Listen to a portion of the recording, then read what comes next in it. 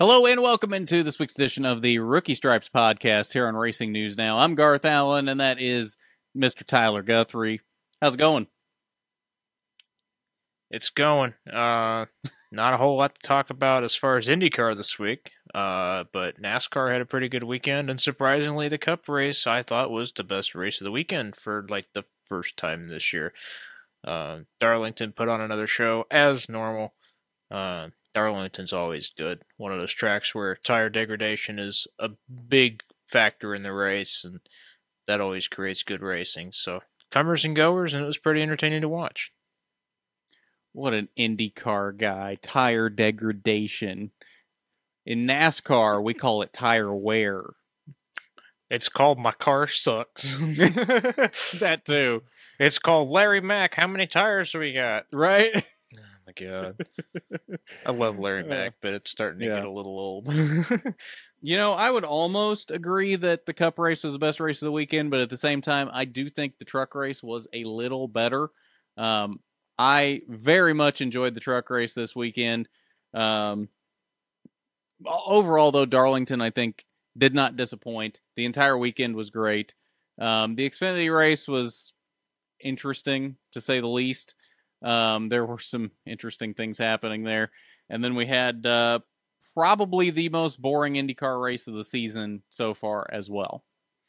Yeah, the IndyCar race wasn't too awesome. It was a decent strategy race with guys taking different kinds of tires at different times in the race, which created like a lot of people coming and going through the field, which is interesting to watch, but the field got pretty spread out, and from that point it was just kind of, we knew who was going to win, and it just kind of lost a lot of interest. But now we're on the big track from here on to the rest of the month for IndyCar, even though today is Tuesday and the first practice day got entirely rained out because the weather said screw Indianapolis today, and we'll be on the oval for a bright and sunny day tomorrow.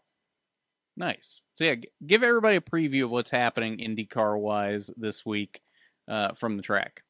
So this week we're supposed to have practice today, but the rest of the week, Wednesday, Thursday, Friday, all those 3 days are entirely practice sessions for getting a race set up, just kind of sort of figured out, but focusing on your qualifying setup, because Saturday and Sunday this weekend are both qualifying days. Saturday will set the middle of the starting grid, so the top 12 will move into Sunday's top 12 shootout and into the Firestone Fast 6, and the last 4 will go into the last row shootout on Sunday to see who goes home. So the middle, like 13 to 30, that'll all be set on Saturday. So those guys won't run Sunday. But after that, after we figure out who's the car that's going home and who's starting at the front, then everybody gets their race setup trimmed out for next week. And they only have Monday and Friday next week to get their race set up together. So if you're Colton Herta and you crash on Friday like you did last year, next week, you're going to have a really crappy 500 because these cars take a lot of preparation. The 500 cars have been in the shop since before last year's 500, getting ready for this week's race. And it's a big deal. This is the number one thing in IndyCar. This is why it's called IndyCar. And everybody wants to win this. Even people like Marcus Ericsson, who we didn't even know cared about the Indy 500 until recently. And then he won it. And it's the most important thing he's ever done in his life. So it'll change somebody's life. And Elio Castroneves has the opportunity to go for a historic 5th Indianapolis 500. 4 people have won it 4 times. Nobody's won it more than that. So that's what's on the line this month. He's got the opportunity for immortality. He's already got it, dude. Well, yeah, fair enough. Is the last row shootout a new thing? I never knew that existed. They did it last year, I think. They never used to do it. It was just always like one day everybody went and you figured out who went home. But since they didn't have bump day for a while, it was just 33 cars qualifying. They obviously didn't have a last row shootout or whatever. But I think in the past couple of years they started redoing it because it it's more interesting TV wise to say out of these section of drivers, one of them's going, and it gives you kind of time to prepare if you're like a points race team, like say your willpower, like a couple years ago, he was on the bubble to not make it into the race, and gives him overnight to figure out the car and all that kind of stuff. So, yeah, last row shootout's actually kind of interesting. You would think that seeing the slowest 4 cars on the grid go around the track is kind of boring, but I mean, this is what everybody wants to do. So you see all those 4 drivers putting it all on the line to make it into the race. It's pretty fun.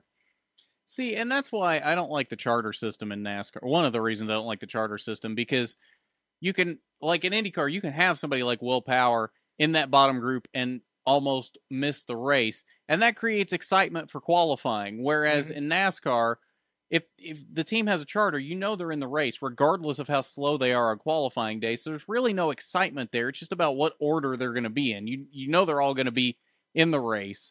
We don't even just have provisionals anymore. It's just those 36 make it into the race. And I mean, the charter system's kind of broken as is. That's why there's only 36 guys that show up pretty much every week, because it's not worth it for the non-charter teams to show up. But I know charters benefit the teams because they can say to their sponsors, we'll be in this race. There's no possibility of that not being a thing, but at the same time, it does kind of suck from a fan perspective, because it makes qualifying a little less exciting. Well, and even with bump day, with all the extra coverage, like if you make it into that bottom 4, you're automatically getting like an hour of TV time for just your car. And remember a couple years ago, Fernando Alonso got bumped out of the Indianapolis 500. He wasn't even able to make the race. Do you remember how much media stir that caused? It's a big day, and you get to set the last row and the front row on the same day. It's fun. It's fun to be there. I can't wait to see who's in the top 12 and who makes it into the Fast 6 this year, because last year it was a heck of a day with Jimmy Johnson and Romain Grosjean make it into the top 12. I think Jimmy made it into the top 6. But yeah, it's a fun weekend for qualifying. It's a big weekend of tradition and sets the stage for the big race. Yeah, no, it's super exciting. I'm super excited for it, and I'm not even the big IndyCar fan that he is, but it does make it exciting. I mean, what NASCAR qualifying session is this exciting? Maybe the Daytona 500, but even that... Qualifying doesn't even matter for the Daytona 500. Well, yeah, qualifying doesn't matter because you got the dual races. So, I mean, you can kind of... outside of winning the pole and the outside of the front row, qualifying really doesn't matter. It's just starting spots for the duels. But, so I guess you could almost say that in this argument, the duels would be more on par with Indy 500 qualifying, but even at that, I don't know that they're quite on the excitement level that Indy 500 qualifying is. Just because for the most part, who's locked in because of the charters. Yeah, and having bump day back is a huge deal for the Speedway. You remember a couple years in a row they didn't have a bump day. It was just kind of like qualifying is interesting because you want to start up front, and there's always big pole speeds. I mean, last year Scott Dixon broke the record for the pole speed at Indianapolis, and it's a fun deal to watch him do 4 laps flat out around the track. But having bump day and knowing that if you screw up and you're a points team, that you don't make a race, and it's even worse than a DNF, like, it's a big deal, and it's fun to see people like Able Motorsport come in and try to make the race, and honestly, I hope somebody important gets bumped out, because that'll be a big story. Yeah. Now, in the past, when big teams have gotten bumped out, a lot of them have, like, bought their way back into the field, haven't they? And I think you can still do that, but yeah, there were a couple times where big names got bumped out, and I think during the IndyCar and kart split, like the kart and whatever Penske made, that was kart. But during the split era of IndyCar, Penske team came over to IndyCar to run the 500 because that's how important it was to Roger Penske. Even though he created this other series to combat IndyCar, he still came and ran the Indy 500. All 4 of his cars got bumped out of the race. Nice. But yeah, you can still buy your way into a seat. James Hinchcliffe did that a couple years ago, I think. Qualified really badly. They knew they couldn't fix the car and hopped into somebody else's car and tried to take it for a spin. But yeah, it's just things like that. And I hope that someday we can get back to the 500 having 40 something cars try to qualify, because back when they had 50, 60, 70 cars trying to qualify for the race, you'd have an endless line of cars trying to come back in and redo their qualifying attempt. And it's fun because you can actually forfeit your qualifying attempt to go again if you think you're not going to make it. And there were a couple people last year that had to do that, and it's a big gamble because you can make the race or make your situation even worse. And it's a fun thing to watch, and I'll be there both days. See, and that's another cool aspect that NASCAR just doesn't have with their qualifying is if you think you can go out and run a faster lap, you can forfeit your original time and go back out and do it again, which honestly I think would add a really cool extra level to NASCAR qualifying that is just not there. Yeah, and qualifying for the 500 is so important actually for IndyCar that they even took it off of Peacock. It's on the big NBC for a little bit this weekend. So for a little bit, like the whole thing's not there. No, of course not. It's Peacock, so yeah. So the whole day is on Peacock, and I don't even know how much Peacock is, but it's not expensive enough to just skip the entire month of May to me. So the TV will be on Peacock as soon as I get home from work every day for the next 2 weeks. Okay, fair enough. I don't blame you for that. Mine will probably be on Flow Racing all week because of all the racing at North Wilkesboro leading up to All Star Race this weekend. But we're getting ahead of ourselves with that. Is there anything else you want to talk about IndyCar-wise before we shift over to NASCAR? No, I think we got a lot to talk about with NASCAR this week, and we can do some more IndyCar next week when we know who's in, who's out, and what it looks like, because I think this will be a really competitive Indy 500. Yeah, definitely. I agree with that. All right, moving on to Darlington. 3 races this weekend. We had Trucks, Xfinity, and Cup. All 3 I thought were pretty good races. I thought the truck race shined above the others just for the quality of racing. I mean, there was definitely a lot happening in the Cup race, but I don't know that the level of racing itself was quite up with the truck race, which is surprising because I don't usually say that about truck races anymore. But yeah. No, I thought the truck race was really good. Eckes and Byron had a hell of a battle near the end of the race. Christian Eckes proved that he is here to stay. He has the talent. I mean, he outdueled William Byron, and this is why I have said for so long, all the fans are just so against Cup drivers coming down into Xfinity and trucks because, oh, they just take all the wins away and they make it boring and blah, blah, blah. Well, they don't take all the wins away. It's up to these guys to go out there and prove that they are on the level with these drivers so that they can go up and race with them on Sundays in the future. And Christian Eckes did exactly that. He outran William Byron heads up in the final laps before the overtime started and proved that he can run with these Cup guys, with one of the best in the Cup Series right now, in one of the best trucks in the field. He outran him in the closing laps. If that caution hadn't come out as they came to the white flag, Christian Eckes was going to win that race over William Byron.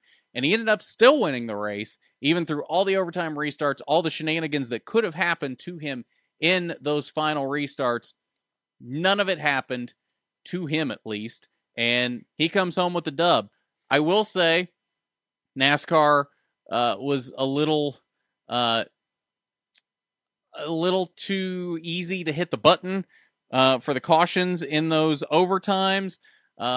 It almost looked like they were trying to get another overtime out of it, and that's why everything was so confusing as to whether Eckes had taken the white flag or not. They were really on that button, and it almost seemed like they were really trying to get that extra overtime restart in there, and it turned out that they didn't hit it quite quick enough, and they had to call the race there. But they were really trying for that extra overtime restart, and honestly, I'm glad they didn't get it because I'm really tired of the shenanigans here. I'm tired of them trying to make the ends of the races exciting when they didn't need to. I mean, even if we hadn't had any of those overtimes, we had a really good battle between Eckes, Byron, and Raja Carruth for that win in the final laps. We didn't need the overtimes, yet NASCAR seems to think the only way to have an exciting finish is with an overtime restart where the leader gets screwed. That seems to be the only thought process there. I agree with you. I'm glad that they weren't able to throw the caution there because we already had an overtime restart, and they're definitely had multiple. Yeah, they're definitely starting to get really old, and it's kind of like one of those. The race is almost over. Everybody's kind of just running towards the end, and then inevitably you end up widening up a whole bunch of good race cars that don't need to be tore up. And I definitely agree with you that they were trying to get another one out of it, but it was a good enough race, so you didn't need to do that, in my opinion. Right. And I'm glad they didn't get another one because it would have been a big shame if Christian Eckes had gotten taken out or something because he was having an incredible race. And I agree with your point earlier about I'm definitely guilty of this myself, being one of those fans. It's like, oh, we don't like the Cup guys being in trucks and Xfinity. But in circumstances like this, when the truck and Xfinity guys are able to put themselves up against the best in the Cup Series, it is fun. The only problem is like when you get Kyle Busch, who owned a truck team and gave himself like the best truck in the series, and then just won by like 18 miles. But yeah, I mean, I like it when they can shine against some of the best in the Cup Series right now, and William Byron is on a tear this season. Mm-hmm. An interesting stat that they were talked about during the Cup race, that is William Byron's 7th win on a 7th different track in 7 different paint schemes. Nice. Just kind of a little trivia from Larry Mack for you. Larry Mack's got those Mac, what do they call it? Mac Nuggets? Oh, God. I'm so ready for NBC NASCAR. I know. Never thought I would say that. I love Mike Joy, but he is the only, other than Tony Stewart, they are the only 2 good things about that broadcast this year. I don't know. Carl Edwards was pretty nice this weekend. I really enjoyed having Carl on that broadcast. Carl Edwards is alive. Yay. Yeah, right? But no, going back to the Kyle Busch point, yeah, he does dominate and run away with a lot of those truck races, but he doesn't win every race that he's in. There's been races that he's in that some of these truck guys have proven that they can beat him. And that's the point, is these guys aren't going to win every race. They're going to win a lot of them, but that's what makes it more special when somebody like Eckes can outrun William Byron in one of these races, because it shows how much it takes to beat these guys and how good these guys that beat them really are and how much talent they have and how much they deserve to continue moving through the ranks because they can actually run with these guys and beat them. Yeah, and with the way it's shaken up recently, especially this year with the truck and Xfinity races having Cup guys in it, I think it's been really good for the series. And it'll be interesting, I think, to see how the Cup guys do in the truck race at North Wilkesboro this weekend, because none of the Cup guys raced North Wilkesboro when it was still on the Cup schedule, which I thought was an interesting statistic. I guess probably like Denny Hamlin and Kevin Harvick would be among the oldest that would have been around in that time period, but they quit racing there in what, 94? 96. 96. So, I mean, it's been over 25 years since it's been on the Cup schedule. Yeah, Kevin Harvick is retiring this year, and he didn't start until 2001. So it's been a little bit. It's good to see North Wilkesboro back on the schedule. They posted some pictures on social media this week of the revival of the track and versus what it looked like a couple years ago, and it's a big moment for NASCAR, I think, and it's good to see NASCAR return to its roots a little bit.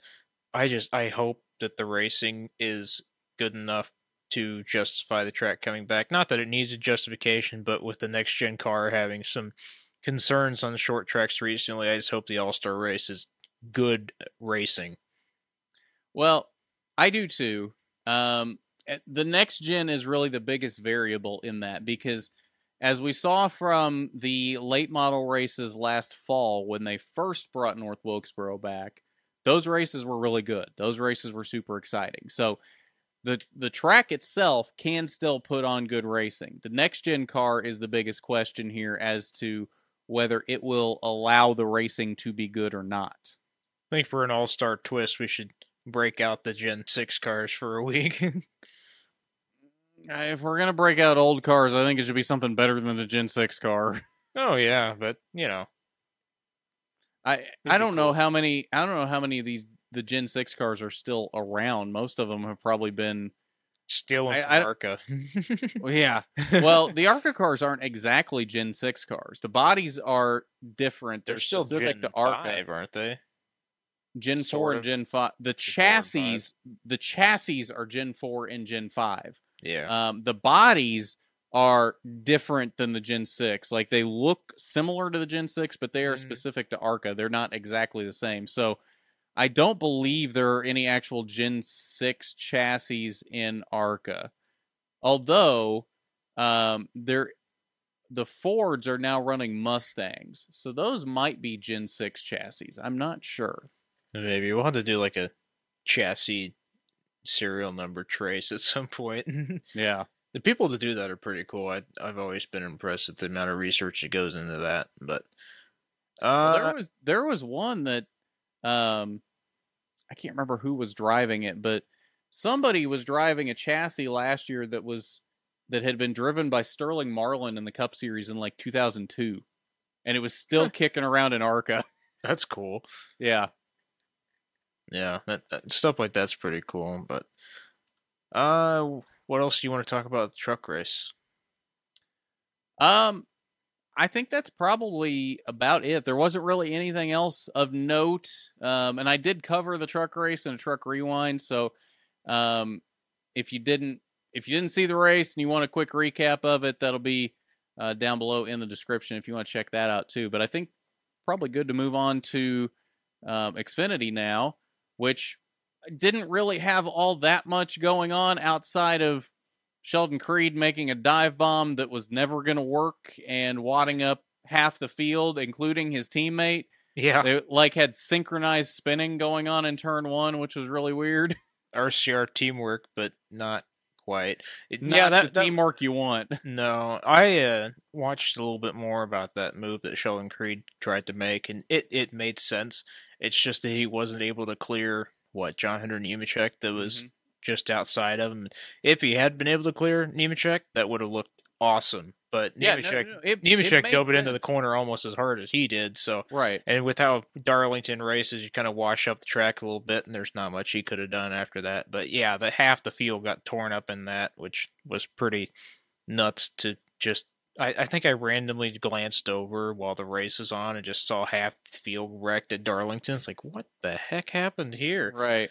But yeah, a whole bunch of cars wadded up in that didn't really need to be wadded up. And John Hunter Nemechek had a good race until he decided to take himself out on Kyle Larson. Yeah, that's true. I guess Uh, I can't really pull the Denny Hamlin argument from last week against Kyle Larson this week because, Larson was still on the wall and Nemechek went into him, but it was the same situation, I thought. It was weird to have that 2 weeks in a row. it was exactly the same. I don't understand how you can have a different argument for this one than you did for Kansas. It was literally the exact same situation, He didn't bounce off the wall this time. except replace Denny Hamlin with John Hunter Nemechek. The exact same situation. Yeah, and Nemechek just kept coming up towards the wall, and there was no more track for Larson to go to, so they Yeah. just kind of bounced off each other. But I guess there's a lot of people saying that was Larson's fault, and I don't know if people were just angry about being angry last week and just have to be Larson's fault this week or what, but I just thought These that was interesting. these are the same people that last week didn't see the head-on view to see that Larson didn't come off the wall before he bounced like back. Because that's the thing. When you see the head-on view of both crashes, Kansas and Darlington, if you look at the one from Kansas, you can clearly see that Denny did not come up into Larson. Larson bounces off the wall into Denny and comes back into the wall. In this one, if you look at the head-on view, you can see that John Hunter just kept coming up into the track and hits Larson while he's still on the wall. Larson did not bounce off of the wall into Nemechek. So these people are not looking at the correct camera angles. Because if you look at it from like an angle from the side or whatever, it looks very different than what actually happened. Yeah, until they finally showed the head-on view of the Darlington one, the like top of the press box camera looked almost exactly like Kansas, and I thought we were going to have another big argument about that one. But no, then they showed the head-on view, and it was a little bit different. But it sucks to see John Hunter taken out that late in the race, fighting for a win. But another win for Kyle Larson this year, and that's kind of been the theme of Larson the past several years. He's won like everything everywhere, but yeah, Xfinity race is okay. There wasn't a whole lot to talk about in the middle of the race. It's kind of just a Darlington race, so we can't be too upset about it. But as far as an Xfinity race this season, Yeah, I mean, it wasn't super good. I mean, the racing was okay, but there really wasn't much to talk about. I mean, it was an average Darlington race. I would call it. I'd give it a 6, maybe a 7 out of 10. Wasn't great, but it wasn't awful either. It was watchable. I think that's about the best word I can give it. Watchable. Yeah, which, I mean, as far as the Xfinity Series has been recently, that's a pretty low benchmark, but it's Darlington. We'll let it slide. I think that's pretty much everything for the Xfinity race, just because there wasn't a whole lot happening. But Cup race, there's a lot to download from the Cup race, and I would like to start. Well, hold on. Before we get to the Cup race, we have an ARCA race to talk about, too. That was from Saturday night. All right, let's go to ARCA. ARCA East was at Nashville on Saturday night, and it looked like it was going to be another 18-car runaway, and honestly, it probably should have been until the last lap coming through 3 and 4, and Rita Goulet decided to make things interesting. All of a sudden, like, Charlie is in the middle of calling William Sawalich home to the win. He comes down into 3 and 4, and all of a sudden, boom, there's a car sitting perpendicular in the track in front of him. Shit. Yeah. And of course, they hadn't called the caution yet. Like, not until literally William Sawalich is just barely darting to the outside of the 31 car to get around him. Then the caution comes out. And because it's ARCA, this was not the end of the race, even though it was the white flag. We went to a 1-lap overtime finish. Oh, my God. In which William Sawalich did not win. ARCA moment. Led the entire race up to that point and was in 3 and 4 coming to the checkered flag and does not win the race. Apparently he didn't lead the lap that counts. No, the extra lap that didn't count. Yeah, it's starting to sound like NASCAR with all their overtimes recently, but yeah, at least with NASCAR, like if it's the white flag, it's the end of the race, unless it's the All Star Race, in which case you're Ryan Blaney and you find out the hard way, I guess. Yeah, I'm torn on this one. I hate it because Sawalich dominated that race and deserved that win, and honestly should have won that race. Led the entire race up to that point. But it did give us an exciting finish, and it gave us a different winner so that Sawalich doesn't run away with the entire season and win every race. So I'm torn as to what I feel about this race, because on one hand, Sawalich didn't win, even though we know he's going to win a lot more races this season, more than likely, and probably going to win the East Championship because he's in the 18 car, but he deserved that win. He dominated that race. He should have won that race, and he didn't. But, on the other hand, very excited for Luke Fenhaus, who did win that race off of the high side on that 1-lap shootout. He restarted on the outside, ran wheel to wheel with Sawalich for the entire lap, cleared him in 3 and 4, and won the race. So, damn, very, very strong move by Luke Fenhaus to win that race on that overtime restart, to beat clearly the best car in the field. So, congratulations, Luke Fenhaus. I don't want to take anything away from him from that at all, but it does suck for Sawalich, who dominated that race and should have won that race, and because of ARCA's weird overtime rules, didn't win it. Yeah, regardless of what the situation is, if you can have a restart and start on the outside and hang it around the outside of a car that's clearly faster than you, have it. Take it. Mm-hmm. That's your trophy. I don't care. Right. Yeah, exactly. No, and I agree with that. And like I said, congrats to Luke Fenhaus big win for him. Luke Fenhouse has got a lot of wins ahead of him in his career. I think that's a very talented kid that we're going to hear a lot more out of in the future. But it did kind of suck to see that taken away from William Sawalich after he had dominated that race so much and just got it taken away because Rita Goulet couldn't finish one last lap. Yeah, that's a weird overtime rule. I don't like that. I don't even like the NASCAR overtime rules. That's even worse. Mm-hmm. Can you imagine what that would be like? Oh, the lights came on like a car length before the checkered flag, so we got to go tear up the rest of the field. Like, well, we almost had that in the truck race, except it was the white flag. Yeah, except Christian Eckes got kind of lucky, and they realized they threw the caution too late. So yeah. So they were trying for that. It's for a single car accident after you just had 2 pileups. It's like, okay, whatever. Right, and that's the thing, and that's why I'm saying they were so quick on the button for no reason. Like, Grant Enfinger was still moving, still rolling. As far as I could tell, wasn't putting any debris down. They could have at least waited a second to see if he was putting anything down. He was being a hazard, but he was still running a decent speed to where he could have at least gotten out of the way when he got the chance.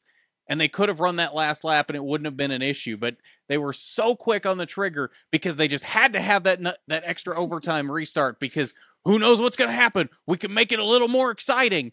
I just hate that real-life NASCAR officiating has made NASCAR Heat 4 officiating look like it's legitimate. I know, right? It's bounce off the wall for no reason in Heat 4. It's like, oh, there's a yellow. Now you're going to lose 18 spots in the pits, and that's exactly what the Cup Series has turned into now. But yep.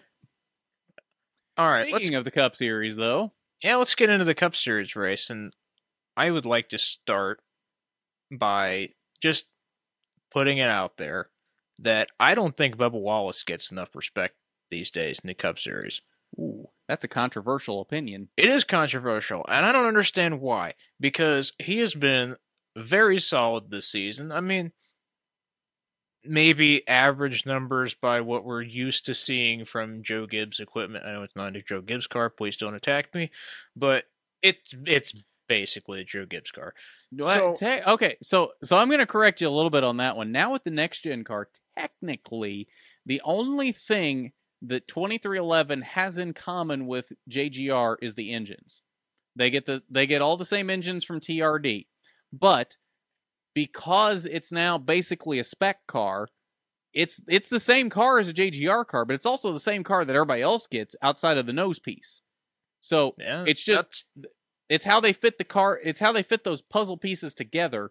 And I don't believe JGR is fitting those puzzle pieces together for them at this point. And they don't even have JGR pit crews anymore. They've got their own pit crews this year. That gives me even more gunpowder for my argument because I think he's been doing very well this season. And I think if we had a different driver that had a troubled upbringing into the series, trying to think of an example, but I'm not really coming up with anything. Like a guy that he's a fighter. He's there every week. He's almost won a couple races this year. He got taken out of the lead at Talladega, which was his own fault. But he's competitive. It sounds like you're describing Ross Chastain. Yeah. Okay. I'm just saying. All those sounded like you were describing Ross Chastain. So there's your other example. Good thing Bubba Wallace doesn't take out every other Toyota car in the field. Yeah, fair enough. But no, I just think Bubba Wallace has been doing a very good job this season and keeping himself out of trouble for the most part. And I don't understand why we're not talking about it because we should be. And even though he had an awful pit stop in the middle of the race that sent him back to like 18th or something after being running second and third, I mean, he was putting up a fight to William Byron for second place, and William Byron won the race. So, I don't know. I like seeing Bubba do well, and it's not just because, people don't like Bubba, so I have to. Like, I genuinely want to see him succeed because of all the bull that goes around with him. Like, I don't understand why in 2023 we're still having a problem with Bubba Wallace. I don't get it. Well, I can tell you why, but it would be even more of a controversial opinion that I don't know that I'm ready to bring up on this podcast just yet. I know why, but I hate seeing people go all, Bubba's Wall sucks, but they should have finished even higher at the end of the race if NASCAR hadn't decided to have a really, really weird, like, who was in the wreck and who wasn't. Like, cars got to keep their spots even though they were on the crash damage clock and all that, which was weird. Yeah, so that's the other thing with this weekend is we talked about how quick they were on the trigger with calling cautions in the truck race. The officiating from the tower was some of the most inconsistent officiating I have ever seen across the entire weekend. They were so quick on the trigger in the truck race. Yet in the Xfinity race, when Nemechek spins off of Larson coming off of turn 4, goes down and hits the inside wall, and then comes back across the track, they never threw the caution until he had come all the way back across and bounced off of the outside wall and come across the line.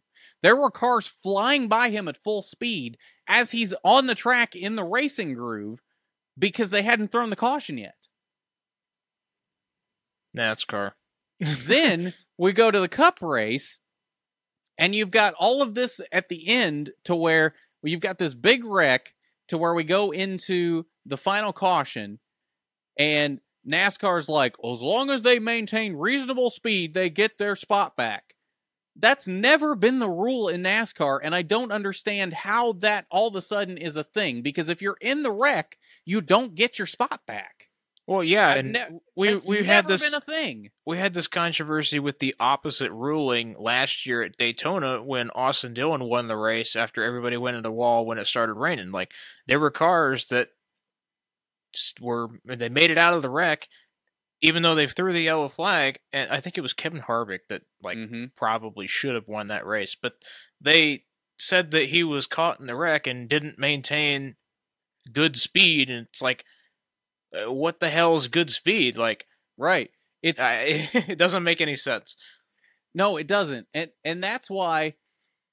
And I'm not saying William Byron didn't deserve this win, but that's why nobody was able to keep up with him on that overtime restart, because everybody that started around him was in that wreck and damaged, so they couldn't keep up with him.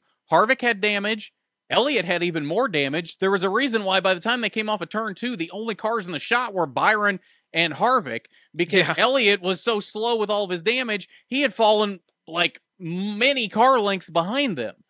So they screwed up the entire finish of the race because they're just like, oh, well, as long as they keep reasonable speed, they can keep their spot. But that basically handed the win to Byron. Not that he didn't deserve it at that point, but literally they just handed it to him. Yeah, I mean, I was happy to see Byron win, obviously, but that's never been the rule. And I don't understand why now, at the end of a very competitive race, you just decide to put a bunch of wrecked cars that are literally on the crash damage clock back in their spots. That's never been what they've done, and I don't understand what made it different this time. No, I don't either. It's more an NASCAR inconsistency, and that's the thing. And like they try to act like that they are going to start being more consistent, and they're gonna call things exactly the same all the time, and then they do like this, and it just I don't care if it's gonna be dumb, but if it's gonna be dumb once, make it dumb like that every time. I mean, at least be consistent with it. I just, you can have stupid rules, but I don't know. I mean, I'd prefer if you didn't have stupid rules, but if you're gonna have stupid rules, be consistent. It's NASCAR, with them. So I'm not expecting a whole lot in that department. But yeah, right. No, I'm totally with you on this. I don't understand why they're allowed to keep their positions. And like you said, Chase Elliott, I mean, he comes into turn 1 after the restart like 20 mile an hour slower than everybody else at Darlington, where it's usually a one groove racetrack. So nobody can do anything, and I don't know. I know Denny Hamlin talked about it. Bubba Wallace, his crew chief, talked about it. And it's just kind of like, why would you mess with the end of the race like that? It felt like they were trying to gift the win to somebody, but gifted it to William Byron, who probably would have won anyway. Right. I don't know. Well, and it wasn't even the cars up front. I noticed on that restart there was somebody in the middle of the pack. I don't know who it was that was majorly damaged. Like the front end was caved in, smoke pouring out of the car, and they just pulled over to the left at the line because they were only doing like 60, 70 miles an hour and couldn't go faster than that. But they're restarting in the middle of the pack. Yeah. I don't understand. It kind of reminds me of when Kevin Harvick had a gearbox failure at Talladega a bunch of years ago and just stayed in the middle of the pack because he was in the playoffs and needed the points, and everybody else wrecked, and NASCAR's mad about it. But then, like, literally fabricates the same exact situation in Darlington. Okay. Yeah, I don't get it. They've got to be more consistent. And then there was one that I was listening to Door Bumper Clear this week, and whichever one of them is the spotter for Justin Haley. I don't remember which one it is, but he was talking about how NASCAR had said something on the radio about 41 with Brian Preece needed to go to the back of the line, and they wouldn't be choosing in whatever position they were in. But then that's all they said, and nobody was super clear on if he'd said 41 or 31. And he's like, well, I'm not going to ask, did you say 31? Do you want me to go to the back? They're going to have to repeat themselves. Right. They didn't ever say anything. They get by the choose cone, and then the 41 goes to the inside, and he has Haley go to the outside, and then all of a sudden the official comes on the radio, 41, you're a penalty car, you need to get out of there. You went ahead and let them choose, though, which determined where everybody else behind them chose. So now you're just moving up the entire inside line and screwing up the restart because you didn't hound him to get out of there like you should have. Yeah, I've struggled with the choose cone, but that makes it even worse. Like, I always thought the choose cone was... They're trying to, like, fabricate results and make it so that the restarts are more interesting and all that, but at the same time also making it so multiple team cars can line up one behind the other and just shove each other across the start finish line. It's like, it seems really counterintuitive, which I guess I shouldn't be surprised at this point, but it doesn't really make sense that you would want to have complete chaos on a restart, but also let the teams organize it so that they can finish like 1, 2, 3, 4. Like, I don't... Well, that's only really an issue at Daytona and Talladega, which didn't have a choose cone until this year, mind you. Oh, good. I'm glad we changed that. Right? Yeah, that's only really an issue there where they can get in line and draft with each other. At tracks like this, that's not as big of a deal to get teammates lined up together. It probably is a little bit, but at the same time, it's less about lining up with your teammates on tracks like this and just lining up where you think you've got the best opportunity to make the most spots possible, or if you're the leader, to hold on to the lead. So I don't have so much of a problem with the choose cone outside of Daytona and Talladega, because I think it really kind of messes things up at Daytona and Talladega worse than what they're already messed up. But yeah, when NASCAR's not even...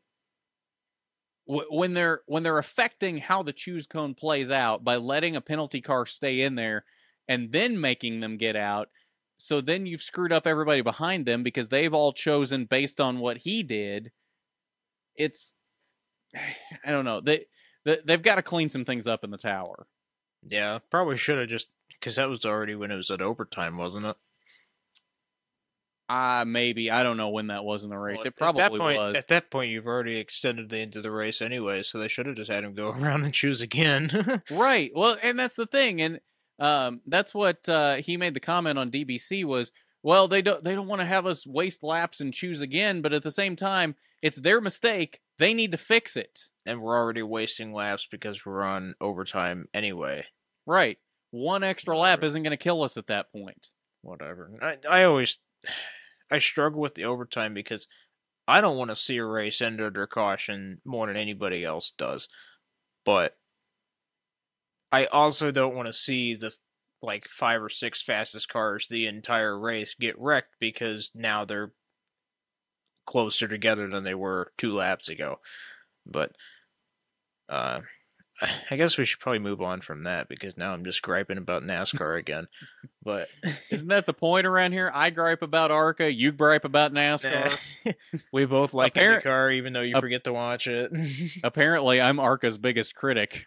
And you're also their number one supporter, so I Exactly. don't know what that says. I don't know how that works, but it is what it is. Ross Chastain is making headlines again in a negative another way. week, another again. Ross Chastain stupid move. Or as I typed in the talking points, another week, another Ross Chastain incident. Yeah.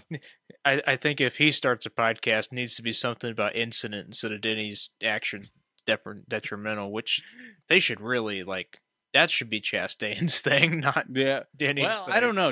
Denny's had a lot of actions detrimental penalties in his career, so I think it works very well for Denny. Yeah, it does work pretty well for Denny. But yeah, Ross, he's finally done enough that his team and his engine sponsor is starting to get a little bit involved this week.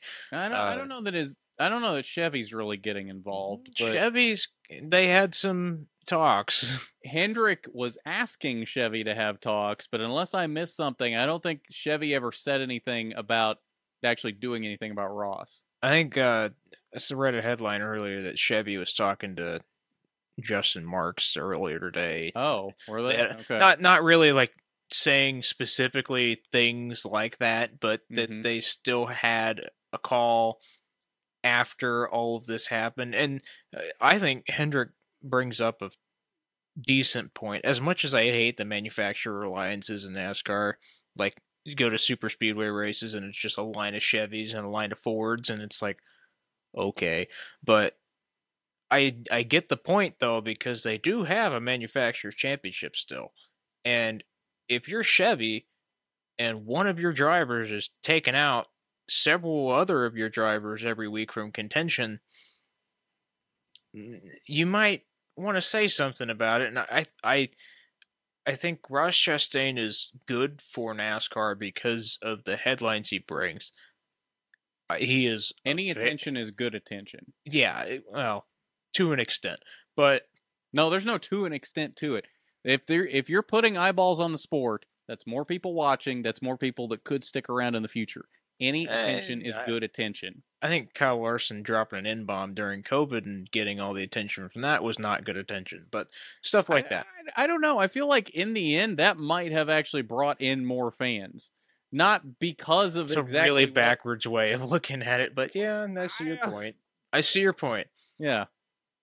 I'm going to agree to just see your point and leave it at that. We're not going to disagree this week, though. I'm not saying I'm not saying people came in specifically because he said what he said. Right. I'm saying that it got attention on the sport, so maybe people tuned in that wouldn't have after NASCAR suspended him. And then they were like, oh, this isn't as bad as I thought it was. And they stuck around. After we made all the jokes about NASCAR being as racist as we thought it was kind of thing. Yeah. Yeah. But no, I think Ross Chastain and the attention he brings is good for the sport. Like the weird Martinsville thing he did last year, that will stay awesome. It's going to also stay overplayed and overused. It's still awesome. Mm-hmm. But you got to at some point, you're a race driver. You're not just a test laps guy. He is fast. Every week he's fast. Mm-hmm. But he can't race with people, and you can't be in the Cup Series and not be able to race people. Just because of how close the cars always are. I mean, Darlington, you're inches away from the car if you're trying to make a pass. Mm-hmm. And you can't have somebody tap you in the door and then be so mad about it that the next lap you're just going to send him straight in the wall. I struggle with that. I want to see a good race, and I want to see NASCAR do well. This is the wrong way to go about it, I think. Well, so here's the thing. I don't think he intentionally wrecked himself and Larson in that situation. I don't think so either. I just think he misjudged it. But he misjudged it, and he said as much again. Big bonehead move, yeah. He said that again, and it's like, how many times can you misjudge something like this before we just say, you can't do this, you know? Right.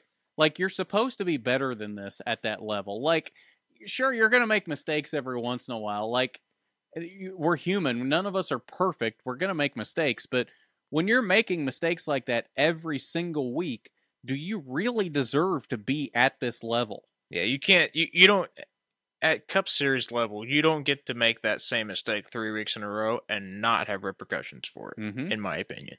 Yeah. As much as I think he is a great race car driver, you can't do this 3 weeks in a row and not expect somebody to be mad about it. Especially when it's the same car 3 weeks in a row, you know? Yeah.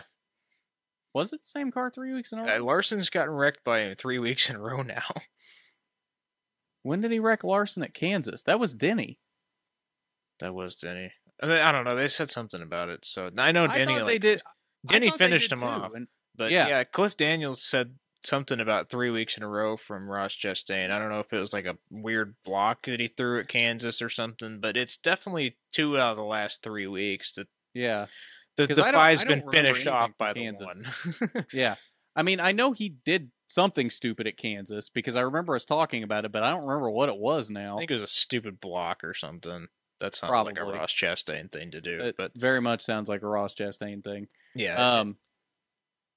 Go ahead. I want to see Daniel Suarez do well at that team. We've seen flashes of it, but he has yet to really put a full weekend together, I think. Yeah, outside of winning at Sonoma last year, like he's been I don't even remember that. Yeah, I mean, he's got that one win with them, but outside of winning at Sonoma, he's been quick, but he's not really been in contention for wins outside of that. Like maybe a couple of road courses he's been there, but like he'll run top 10-ish, but he's never like right up in the front competing for the win. Yeah, it's like I always see him in the top 10 in the middle of the race, and by the end of the race, he's kind of falling off. And I don't know if that's the team not keeping up with adjustments with the track or just him getting flustered or something. But I don't know. I want to see Daniel Suarez do well, and I want to see the guys that they bring in to run that 91 car do well too, because that has potential to put a lot more eyes on NASCAR. It absolutely does. Trackhouse has been doing a lot for the sport, and I think that needs to be recognized every once in a while, apart from Ross Chastain. The whole team is a very cool idea. Honestly, I think Trackhouse is the best thing happening in NASCAR right now. The things Justin Marks is doing for this sport are revolutionary. And if this sport takes off again and gets back to the point where it was 10, 15 years ago, I think a lot of it will be due to Justin Marks and the things he has done with Trackhouse. Yeah, NASCAR is still pulling the best TV ratings and numbers out of any motorsport in the country. Not if you listen to Gunther Steiner. Oh, God. God, what an idiot. Did you listen to Connor Daly's podcast from last week that was talking about Gunther? Yeah. Connor brings up some good points in that podcast about F1 not being about racing and being about the spectacle now. And actually, I saw a stat. I'm going to read this verbatim because it was such an interesting statistic. We're going back to IndyCar here. 3 days of the F1 Paddock Club with food and drink, a pit lane walk, and a day of paddock access and the podium ceremony is $1 short of $14,000 for the Miami race. For $14,000, you can hang around the garage area for 3 days. 11 days in the IMS Holman Terrace Club, pit and garage access, including race day pit and garage access, food, drink, and parking pass, about $200 short of $4,000. That's still a lot, but it's not even close to what that one is. But it's 4 times the number of days with even more access because it's IndyCar anyway for the biggest event in motorsport in the world versus just some race in Miami. Well, but if you're LL Cool J, it's what do you call it? The greatest spectacle in motorsports or whatever it was. Yeah, I think it was the greatest spectacle in motorsport instead of the greatest spectacle in racing, which IndyCar is very pissed off about that. I'm aware. Greatest spectacle in racing is trademarked by the Speedway. You cannot use that. And F1 used that to advertise the Vegas race earlier this year. And IndyCar contacted F1 and said, hey, we're going to sue you if you do that again. And F1 was like, okay, sorry, we'll get rid of that. And then LL Cool J comes in at Miami and says the same exact thing. And now IndyCar's like, now you've done it twice. Mm-hmm. Like, fool me once, shame on me, you know? You know that's not just something LL Cool J came up with verbatim. You know somebody slipped a card to him and was just like, hey, make sure you slip this in somewhere. Yeah, which I think is bull. I don't understand how we're all racing fans. Everybody anywhere that likes cars is a racing fan. Why do we have to be so competitive about this? Why can't we just leave like this alone? Because F1 is threatened by IndyCar and how good IndyCar is right now. Yeah, it may not have anywhere close to the same amount of rating. Fix your car specs in F1 and maybe make a racing series instead of a glorified parade with some celebrities, and make it what F1 was supposed to be, the greatest racing series in the world, and just let us have the one thing, man. You know what's funny is 100 Days to Indy uses literally the exact formula for Drive to Survive and has basically the same amount of drama and excitement that Drive to Survive has, except 100 Days to Indy's drama and excitement is not manufactured. All of this actually happened. Whereas Drive to Survive, they're having to manufacture it and make it exciting. Yeah, I mean, I really hope that next year they bring the 100 Days to Indy thing back, but do it for the whole season. Mm-hmm. I don't know how you could do that with the 500 being what it is and as important as it is, but it's a really cool thing. And now I'm kind of kicking myself for not watching Drive to Survive ever, but now I'm like also on this little island where I haven't watched Drive to Survive, so I'm not gonna, you know.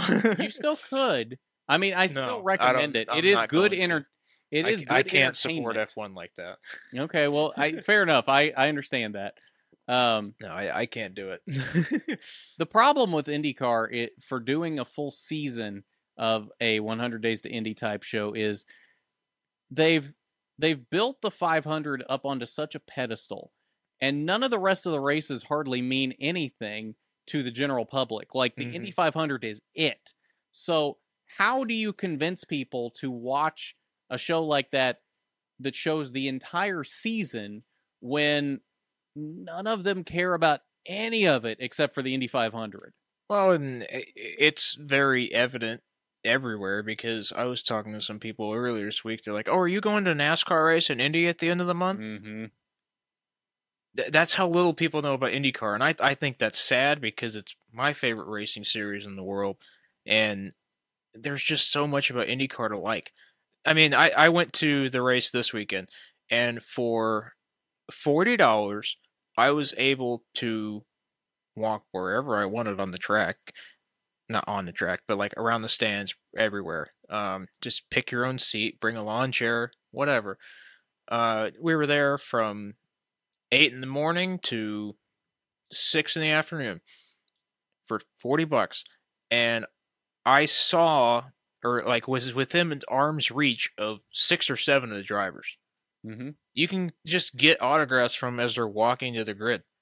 Like, you don't get that in a lot of other series. You can kind of get that in NASCAR, but NASCAR doesn't even let you watch technical inspections anymore.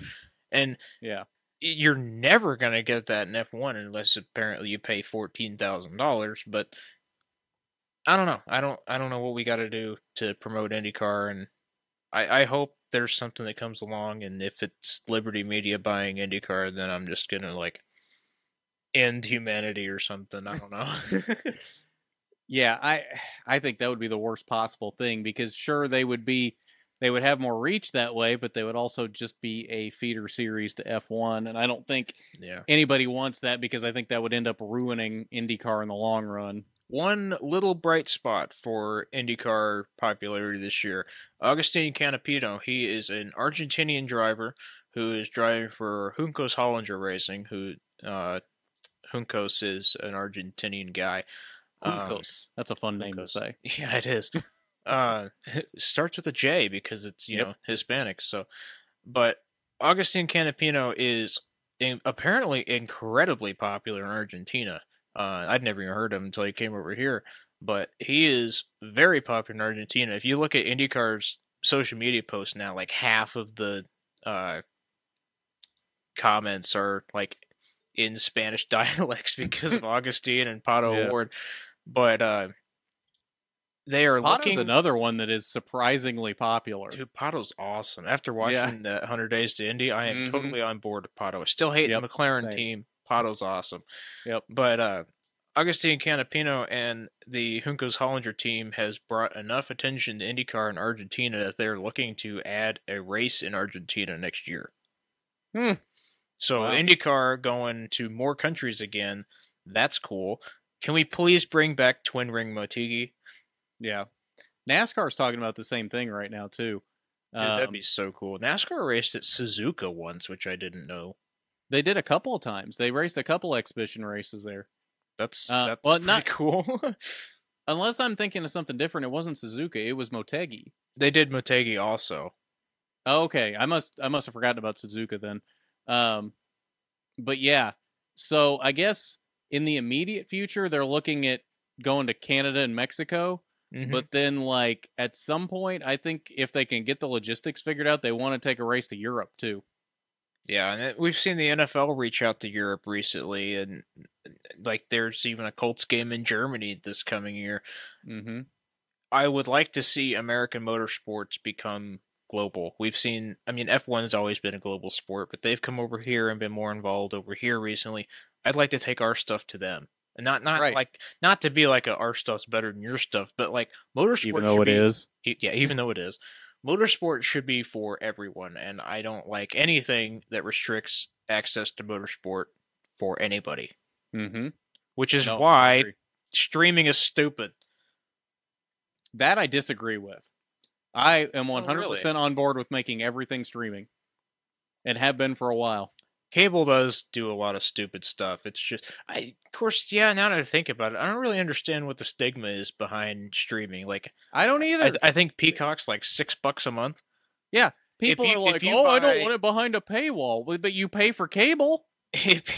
Well, here's what I'm doing for my new apartment up here is like, I'm paying for YouTube TV, which is like $60 a month, and I'm paying for my Wi-Fi, which is like $80 a month. Then I have like a Disney Plus and a Peacock and HBO Max, which together is like maybe $20 a month. So for $160, I can watch literally anything I want, and most of it I can watch on my phone away from home. Yeah. So for $160, I get show all me a that. cable network that you can watch on your phone. Right. For $160, I get all of that. And when I was still living down there, for $150, I was getting Wi-Fi and basic cable. That's it. Yeah. So, I mean, there are some things like if NASCAR was on FS2, which happened a couple times, I just didn't get it. Yeah. I mean, so I don't understand why everybody's so against streaming. Just because nobody's ever done the math and realized that it's not as bad as you think it is. Oh, it's behind a paywall. Well, you got to pay for it no matter what, unless it's on Big Fox or Big NBC. It's going to be behind a paywall. Everything you ever watch is behind a paywall. Right. Like, technically, over the air is still out there, but again, you're only going to be able to see Big Fox and Big NBC. So unless they put every single race on Big Fox and Big NBC, which is not happening anymore, and probably will not ever happen again, you're going to have to pay to see some of the races. So it's going to be... I don't understand why people think it's more expensive to go the streaming route. I really don't. Especially when it's like $6 a month. Yeah, exactly. Even if you're making what, like $20 an hour, you work not even half an hour, and boom, there's all of your IndyCar for the whole month. Like, okay, yeah. Right? Yeah, people. I mean, you got to remember there's other bills than that out there too. But yeah. Oh, I know. Trust me, I know that. Oh yeah. IndyCar is kind of more important than. Well, I guess it's not food. This month, it is more important than the extra McDonald's trips. That's right. I think it's more important than any McDonald's trip because IndyCar's awesome. McDonald's is kind of mid. McDonald's has really fallen off a cliff. I went to McDonald's not too long ago because they sent me a notification that I had a bunch of points that were about to expire, and I was like, well, I might as well use up the points for the free stuff while it's there, not let it go to waste. So I went and got, and it was some of the worst food I've ever eaten in my life. It's gone so far downhill. It's like, not that McDonald's was ever great, but like, I don't think I'm ever going to go back, at least not anytime in the near future. It's so bad. Welcome to the podcast where we start off with IndyCar and end with IndyCar and somehow McDonald's. And somehow food reviews. Yeah. Should we get into predictions for this coming weekend? We probably should, yes. All right. So we've got 2 races at North Wilkesboro this weekend, the return of North Wilkesboro. Trucks and the Cup Series All Star Race, and then ARCA East is at Flat Rock Speedway, what you would think is the biggest ARCA race of the season, the way they've been touting it. That, from what I've heard, does not have an entry list to back up that claim of being the best race of the year, but I digress. Ooh, ARCA. Yeah, Tyler, who you got for the truck race? I'm going to go with Ross Chastain. He is entering into the truck race this weekend, as are a couple other Cup guys, because they've never raced at North Wilkesboro. But I think Ross Chastain is going to maybe not dominate this race, but you've seen Carson Hocevar do very well in that same equipment so far this year. And I think Chastain's going to really hit home on this short track. Okay. Yeah, I think that's a fair guess. I don't know. Chastain's been very hit or miss in trucks this year. You're right. Hocevar has been very fast in those trucks, but Hocevar and Chastain have been like the shining light of Nice Motorsports. Outside of that, those trucks haven't done anything for 2 or 3 years. Like, Hocevar has been carrying that team, and then Chastain will run really well when he's there most of the time. But, yeah, I think that's a solid pick. I, though, am going to go with William Byron, who's back in the 51 truck this weekend. I think he will take that KBM truck back to victory lane and have a solid night on his way to the All Star Race. Now, speaking of the All Star Race, we're going to start and make picks for the Open as well. Tyler, who do you think wins the All Star Open from North Wilkesboro? I'm going to go with Josh Berry. He's only in the Open because, he's not Alex Bowman, but I think Josh Berry's done an exceptional job in the Hendrick Motorsports equipment this year, and I think he deserves a ride at Hendrick, but I don't know where you'd fit him. So I think that car is by far and away the best car that's in the Open, and I think Josh Berry's going to wheel it to a win. Solid choice, especially as good as he is on short tracks. Although he was very non-existent at Darlington. I almost forgot he was in the race a couple times until he got lapped. So yeah. I don't know what happened at Darlington, but yeah, most of the time when he's been in those Cup cars, he's been really good. I'm going to go with somebody else that is very good on short tracks, and I was surprised to see him in the Open. Then I realized that, yeah, he's not won a Cup race yet, so of course he's in the Open. Ty Gibbs, I think, wins the Open. I think, especially with who's on the entry list for the Open, I think it definitely probably comes down to those two between Berry and Gibbs. One maybe Almirola, but yeah, that's pushing it. And honestly, they'll probably both make it in because I believe they are still going with the rules of I think if you win a stage in the Open, that automatically advances you into the main event. I think there's 5 spots to get into the main. Probably. It's either 3 or 5. There's probably 4 because there would be... You win a stage, you win the race, and the fan vote. Well, no, I bet there is 5 because I think there have been 3 stage winners in the past for the Open. So you probably got 3 stage winners from the Open, the overall race winner for the Open, and then you got the fan vote. So I think if Josh Berry, Ty Gibbs, Eric Almirola, and maybe like Allmendinger and somebody else... maybe Justin Haley or something. Corey LaJoie, yeah, he'd be good too. He's good on short tracks. Mm-hmm. Yeah, that's probably who I'm looking for to transfer into the main. But I think with the fairly mediocre season that Ty Gibbs has had so far this year, with the exceptional Xfinity Series season he had last year, they're starting to get to be kind of it's go time for Ty Gibbs, and I think if he doesn't make it into the main, then there's going to be some questions. Well, in the last few weeks, he's definitely showed more speed than he did in the beginning. I think it Yeah. was just getting used to being in the Cup car because And there I were a don't few think you races. get to pull that excuse after how many races he did in Cup last year. Well, and that's the thing though. When he ran Cup last year, he was a little hit or miss. Some races he showed speed, and then other races he was non-existent. So I think you definitely can pull that excuse because, I mean, look at Chase Elliott. Like it took him 3 years to win a Cup race. I think So Ty Gibbs is probably better than Chase Elliott is, though. exactly. So I don't know. But I think he definitely is starting to turn the corner. He's definitely seemed to have more consistent speed the last few weeks. So we'll see what happens there. Tyler, who you got for the main event for the All Star race? This one's going to shake some feathers, I think. I have Bubba Wallace for the main event. This is like half a because I think he probably could, and half because I want to see NASCAR fans' heads just explode if Bubba Wallace wins the first race back in North Wilkesboro. If it's not Bubba Wallace, then Tyler likes controversy. I do like controversy. But if it's not That's why he Wallace, secretly likes Ross Chastain. oh my god. I'm never going to get over that.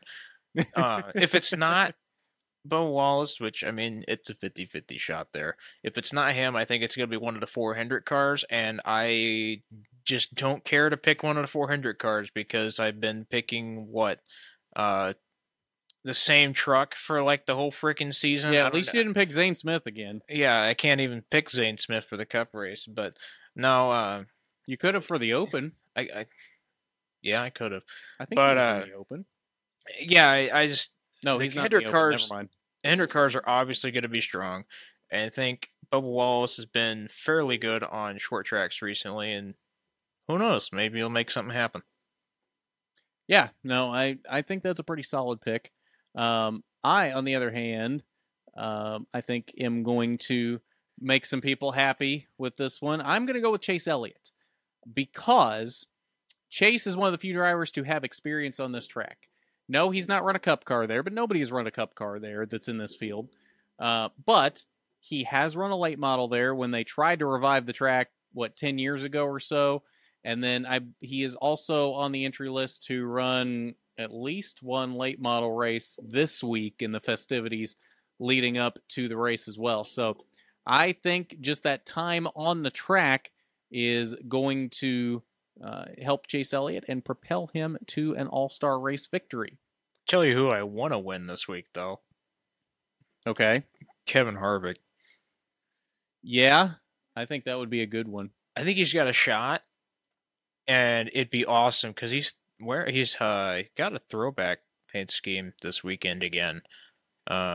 He's got his first NASCAR start, isn't it? His first year. Win, first season, yeah. And he's actually got the 29 number.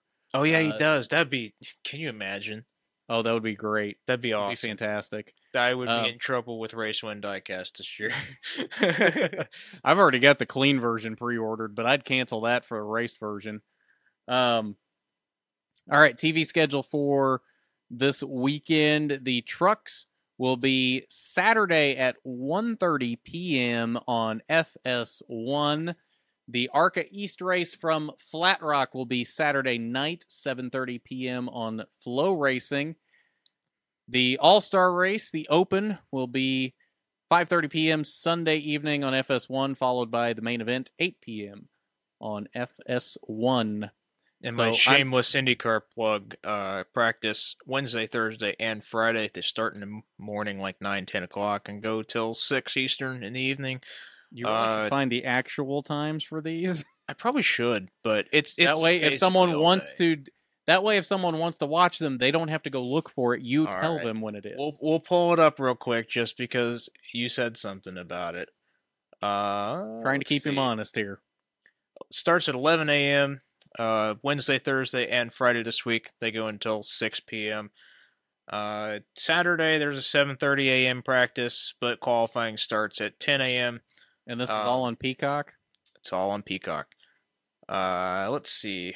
Then we got another practice Sunday morning, 10:30, and top 12 shootout is at 1:00 p.m. on Sunday. And then on the big NBC, The you mothership. yeah, the mothership.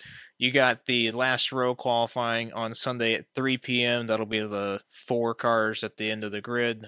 1 car will go home. And then you got the Firestone Fast 6. That is on also the big NBC at 4 p.m. on Sunday. All right. So lots of IndyCar this weekend, lots of NASCAR, ARCA, lots of stuff for you to see this weekend and enjoy racing wise. It's going to be a big weekend, but I think that's going to about do it. So I hope we have an episode next week, although I can't necessarily promise it because our work schedules don't quite line up next week very well. So we will see how that goes. Hopefully we can do an all-star recap, but I can't promise it right now, but we'll do our best to have you an episode next week. So if we don't see you next week, we'll see you in 2 weeks. But have a good weekend. Enjoy the All-Star Race. Enjoy Indy 500 qualifying. Enjoy Flat Rock and everything else this weekend. So at that, I'm Garth. That's Tyler. This is the Rookie Stripes podcast on Racing News Now.